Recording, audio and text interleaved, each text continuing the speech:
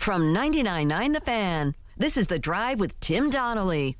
Sponsored by Coach Pete at Capital Financial Advisory Group. Visit us at capitalfinancialusa.com. ACC deadline to leave day is today. It's 5 o'clock. I believe it was likely an end of business day agreement. And the ACC still isn't on the West Coast, so I don't have to wait for the Pacific time because they didn't let Stanford and Cal in. Topical joke. So it appears as if, at least by the ACC bylaws, the teams that are in the ACC now and the teams with 1 foot in the ACC and 1 foot out, Notre Dame, will remain that way at least through the 2024-25 school year. I think I'm getting that right.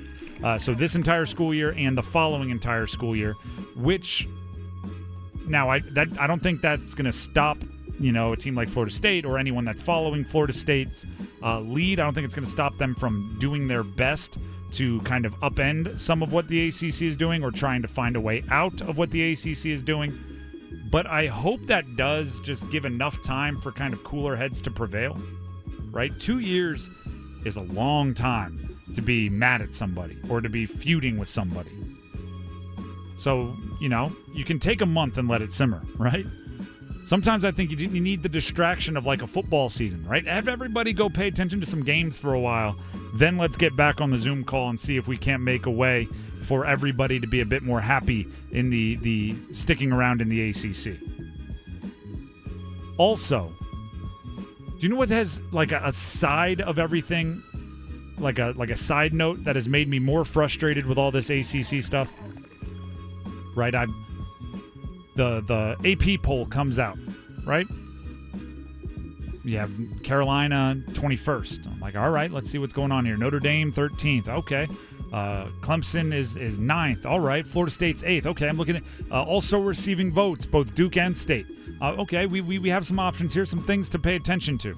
And then CBS Sports puts out a social media post that says AP Top 25 broken down by conference. I look down at the ACC, and they have 3 names, or 3 logos. Florida State, Clemson, and UNC. And all the way in the other corner, they have Independence and Notre Dame. That's why Notre Dame shouldn't be a full voting member of the ACC. Yeah. Because they're not a member of the ACC. Not fully. And everyone keeps telling me, football's all that matters. Everyone only cares about football. Football's all that matters. It's about the football media rights. It's about the football television deal. It's about the football games. Notre Dame is not a member of the ACC. When the AP poll came out, nobody said, well, they're a 0.5 member of the ACC. The football is not a member of the ACC. They should not have a vote. That's the thing that upsets me most about all the ACC voting. How did Notre Dame get a full vote? How? Riddle me that. I chose William Peace because of the personalized education it offers, which allows students to truly know their professors. It's really possible to make genuine connections with your professors and learn intentionally here and dive deep into what you're passionate about. A 12-to-1 student-to-faculty ratio is just one of the many reasons students choose William Peace University. Extra attention starts day one for career planning with their Career Services Center. Find out all they have to offer at peace.edu. Number 4. We are the 4 horsemen. Woo! Michael Oher. Oh, that guy. Michael Oher. Alleging that the Tuohys, the family that, if you've watched the famous movie The Blind Side starring Sandra Bullock, or if you read the book The Blind Side written by Michael Lewis, adopted Michael Oher and helped him become an NFL first-round draft pick. Michael Oher is alleging that they never adopted him, and the story was very fabricated, and they've not taken money from him, but hidden money that should have been done or should have been given to him. Now, we're going to wait for the whole process to play out to see what's true and what's not. The family has said that they are, hurt and caught off guard by the allegations. But I will say this. In a thriller movie, when you watch it for the second time, yeah, you see all the clues that you missed the first time that you should have seen how it was going to end. It's kind of happening right now with the Michael Oher story and the Blind Side movie. Michael Oher, and I read it, he wrote a book in 2011 explaining all the things that were not true about the movie. And it was things like, I did not have to be taught how to play football or be good at football after I was brought into the Tui family. Right? I was already a monster, and I was the best in every sport, every team that I played in from when I was a kid. Right? And how does a family member let The Blind Side be written and produced the way it was if they cared about him and considered him a son? Right? The movie made him look like a dummy up until he moved in with this family, right? There was an actual scene where like an 8-year-old was teaching him how to play football with ketchup and mustard bottles on the dining room table. Yeah. If you are somebody that knows him, knows his story, why wouldn't you be like, well, that's not how it happened? No, he was always good at football. We needed to get him caught up in some academic stuff, and he needed a place to sleep. But no, this guy was unbelievable. And then this fact popped out. Michael Lewis, the guy that wrote the book that The Blind Side was based on, the book is called Blind Side, he was a high school classmate of Sean Tui. Sean Tui is the father that Michael Oher is alleging of these things. Stepdad, air quotes. Yeah, never a conservator, I guess would be the way to put it. You think he couldn't have corrected the obvious inaccuracies in the movie? Like, why wouldn't you step in when they were trying to make your son look like a dummy? Right? I have to imagine that if you are somebody that looks upon somebody like a son, you would protect that, right? And it's like, looking back, he wrote the book. Michael Oher, he has a book coming out now. Some are accusing him of using this to drum up publicity for the book. He wrote a book in 2011 with these saying like, no, this isn't how it happened. No, this isn't how it happened. No, this isn't how it happened. It's a little strange. And also, for the Carolina Panthers fans out here, Oher finished his career as a Panther. 2 seasons with the Panthers. That he did. One of the things Michael Oher has said and is saying in these filings is that the movie made teams and franchises expect less of him as a veteran, as a leader, as somebody that contributes with game plan notes and observations because of the movie. Like, the movie made them think less of him. And I wonder if that wasn't, I mean, I have to imagine he's thinking of that as when he was with the Panthers, right? Because I hate, regardless of the movie, no one is ever taking game plan notes from the rookie, right? Like, no. Like the fresh, you figure yourself out before you start worrying about helping us with the game plan and scouting side of things. So right when you're the veteran is when you start to expect, hey, I saw this on film. Hey, coach, in meetings, like, I saw this observation or this way we could beat him. So it might have something to do with the way the Panthers treated him is why he's so upset that the Tuies took advantage of the movie and the how the movie was created in the book and everything else. So little interesting note for his time with the Panthers. Let's get to number 3. 1, 2, 3. Anthony Richardson, the starter for the Indianapolis Colts. Congratulations, Indy. You're only a couple, 3-4 weeks behind the Panthers. A full offseason. A full offseason, pretty much. I mean, there was a very quick little blink where there was someone trying to make us believe Andy Dalton was in the mix to be the starter. But the Panthers corrected that quickly and turned the reins over to Bryce Young. Here's what I have to think about that.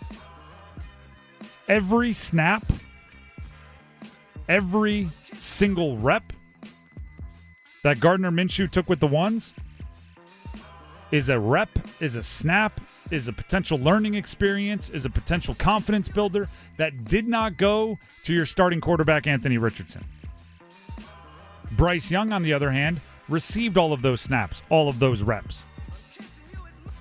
Right? Every snap, every rep that a wide receiver ran with Gardner Minshew and thought, hey, Gardner, how do you want me to run it? Hey, Gardner, did you like the way I broke that route off? Should have been a question for, hey, Anthony, did you like the way I ran that route? Did you like the way I snapped that route off? In Carolina, it was always directed towards Bryce Young, right? Heck, Andy Dalton might have even just been a mouthpiece for Bryce Young. Hey, Andy, did you like that?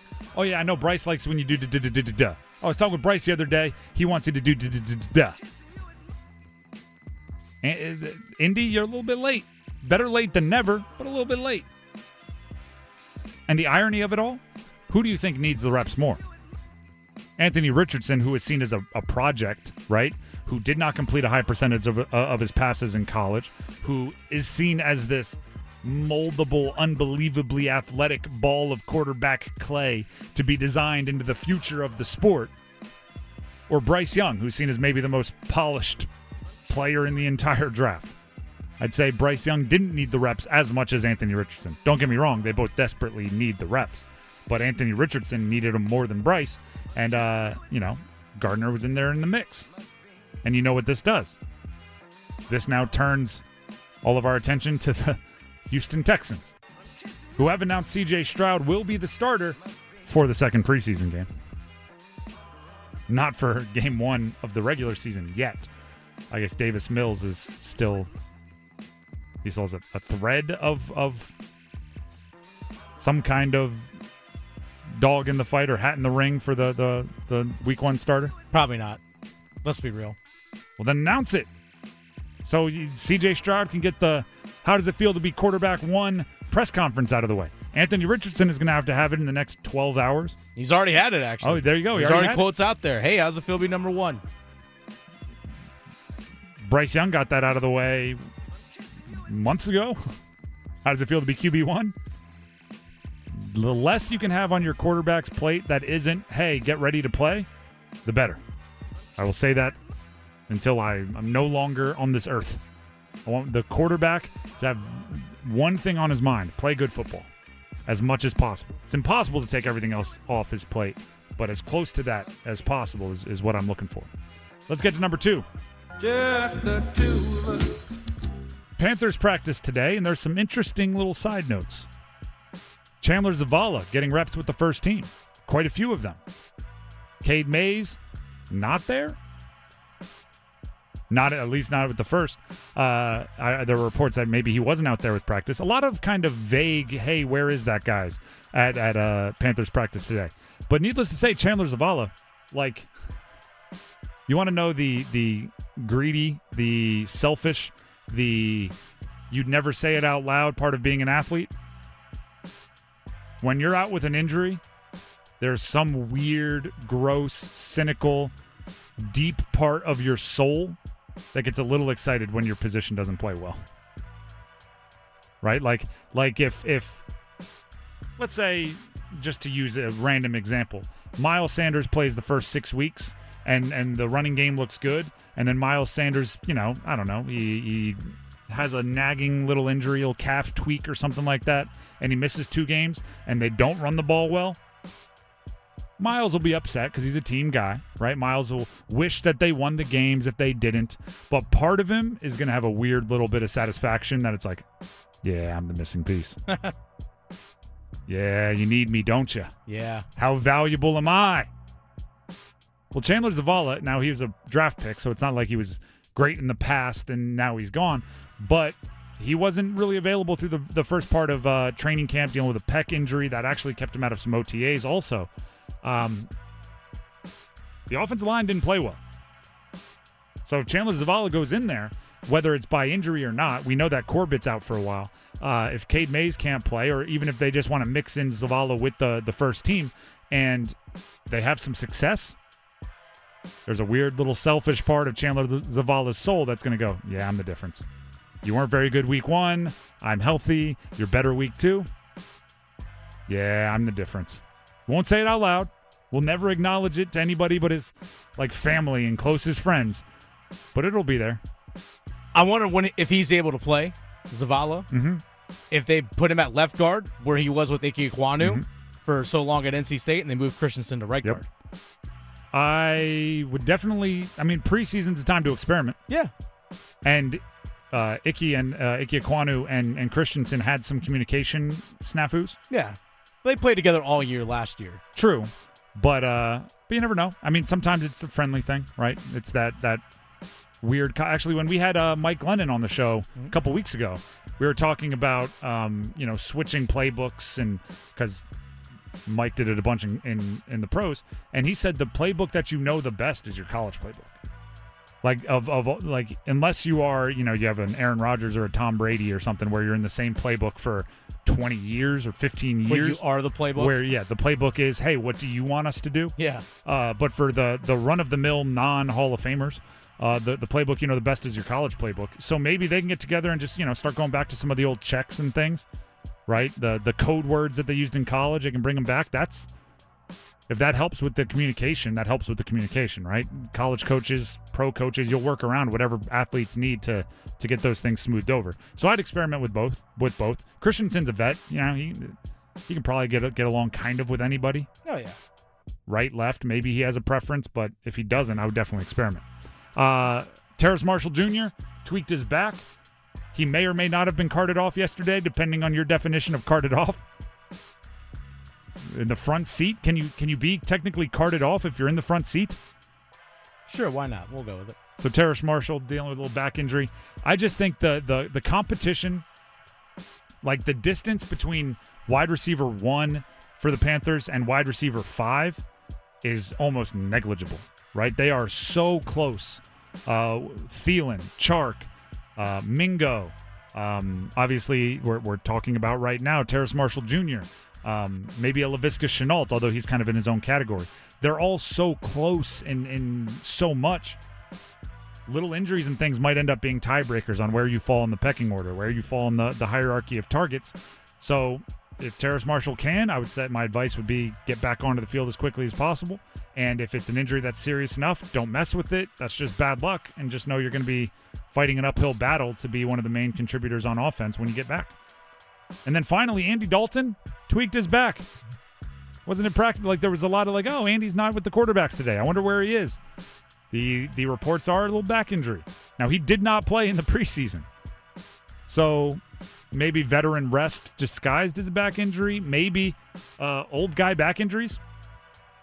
I've been doing a lot of yard work at the house. I can say my back gets a little sore. Every once in a while, right? You bend down to rip a root up, and it's like, whoa, let me try that one again. Lift with the legs, buddy. Maybe he's at that point in his career, but Andy Dalton not with the quarterbacks today. I don't think that's a huge deal as long as he's healthy enough to be a backup when you need him. You kind of know what you have in Andy Dalton already. Without the ones like you, who work tirelessly to keep things running, everything would suddenly stop. Hospitals, factories, schools, and power plants, they all depend on you. No matter the weather, emergency, or time of day, you're the ones who get it done. At Grainger, we're here for you with professional-grade industrial supplies. Count on real-time product availability and fast delivery. Call, clickgrainger.com, or just stop by. Grainger, for the ones who get it done. The starting five brought to you by Window Nation. Number 1. The one!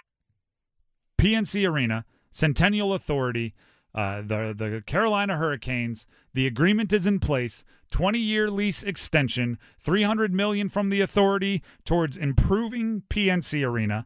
A whole bunch of other money being spent around the arena and the kind of West Raleigh area on entertainment districts and retail and dining and offices and residential and everything else. It was a very, very all-encompassing agreement with quite a few different pledges with giant dollar amounts attached. And one of the things that I think is going to eventually be the most exciting, but it's a little delayed gratification, is the NHL All-Star Game and a stadium series, the outdoor game, will be coming to the area. The stadium series within the next 5 years, and the All-Star Game within the next roughly 8 years. Here's Don Waddell, the GM of the Canes, on that particular development. Two things we talked about: acquiring an all-star game within a few years. I think 3 years after after the renovations are done, and then committing to another outdoor game. Dan asked me if he wanted to get it committed in the next 2 years. I said, "Don't give me 5 years. We need some time off here." But yeah, so the NHL is committed. within reason, of course, both on an all-star game and another outdoor game.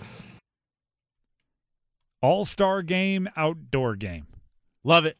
So do I. And it feels like when your team makes a trade of some kind and they throw in, this happens more in the NBA than in other sports, like a 2028 first-round pick. Yeah. And you're like, okay, I mean, fine. And then 2028 rolls around and you're like, oh, yeah, I forgot. We traded for the first-round pick, right? And that team's always terrible, and it's like the third overall pick or something.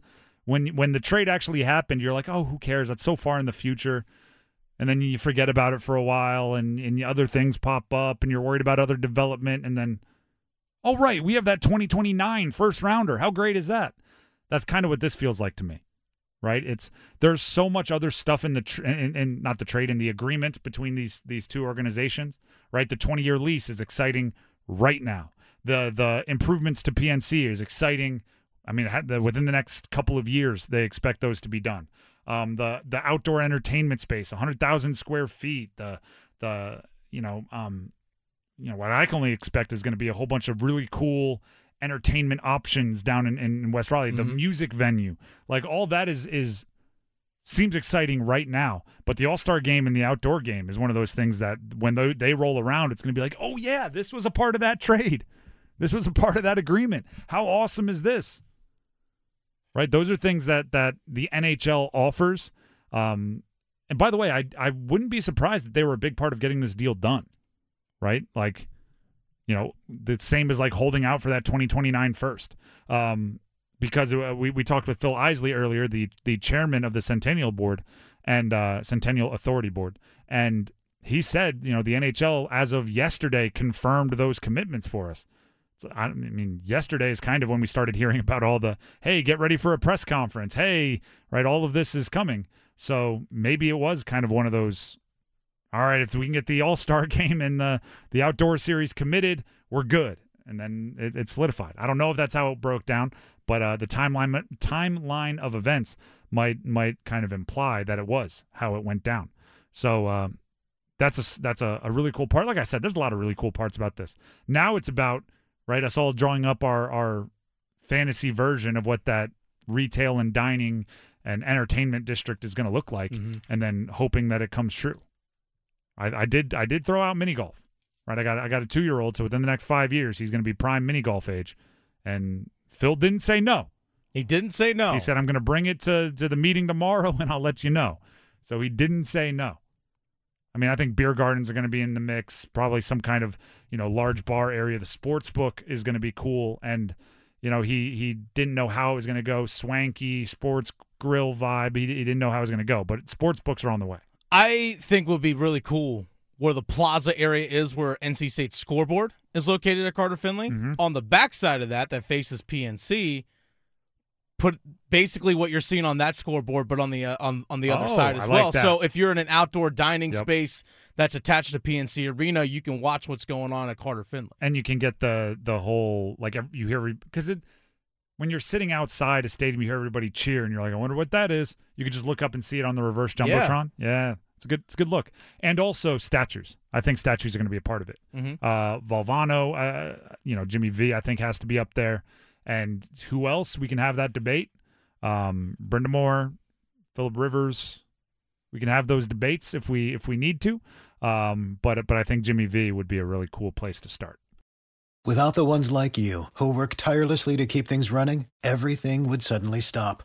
Hospitals, factories, schools, and power plants, they all depend on you. No matter the weather, emergency, or time of day, you're the ones who get it done. At Grainger, we're here for you with professional-grade industrial supplies. Count on real-time product availability and fast delivery. Call, click Grainger.com, or just stop by. Grainger, for the ones who get it done.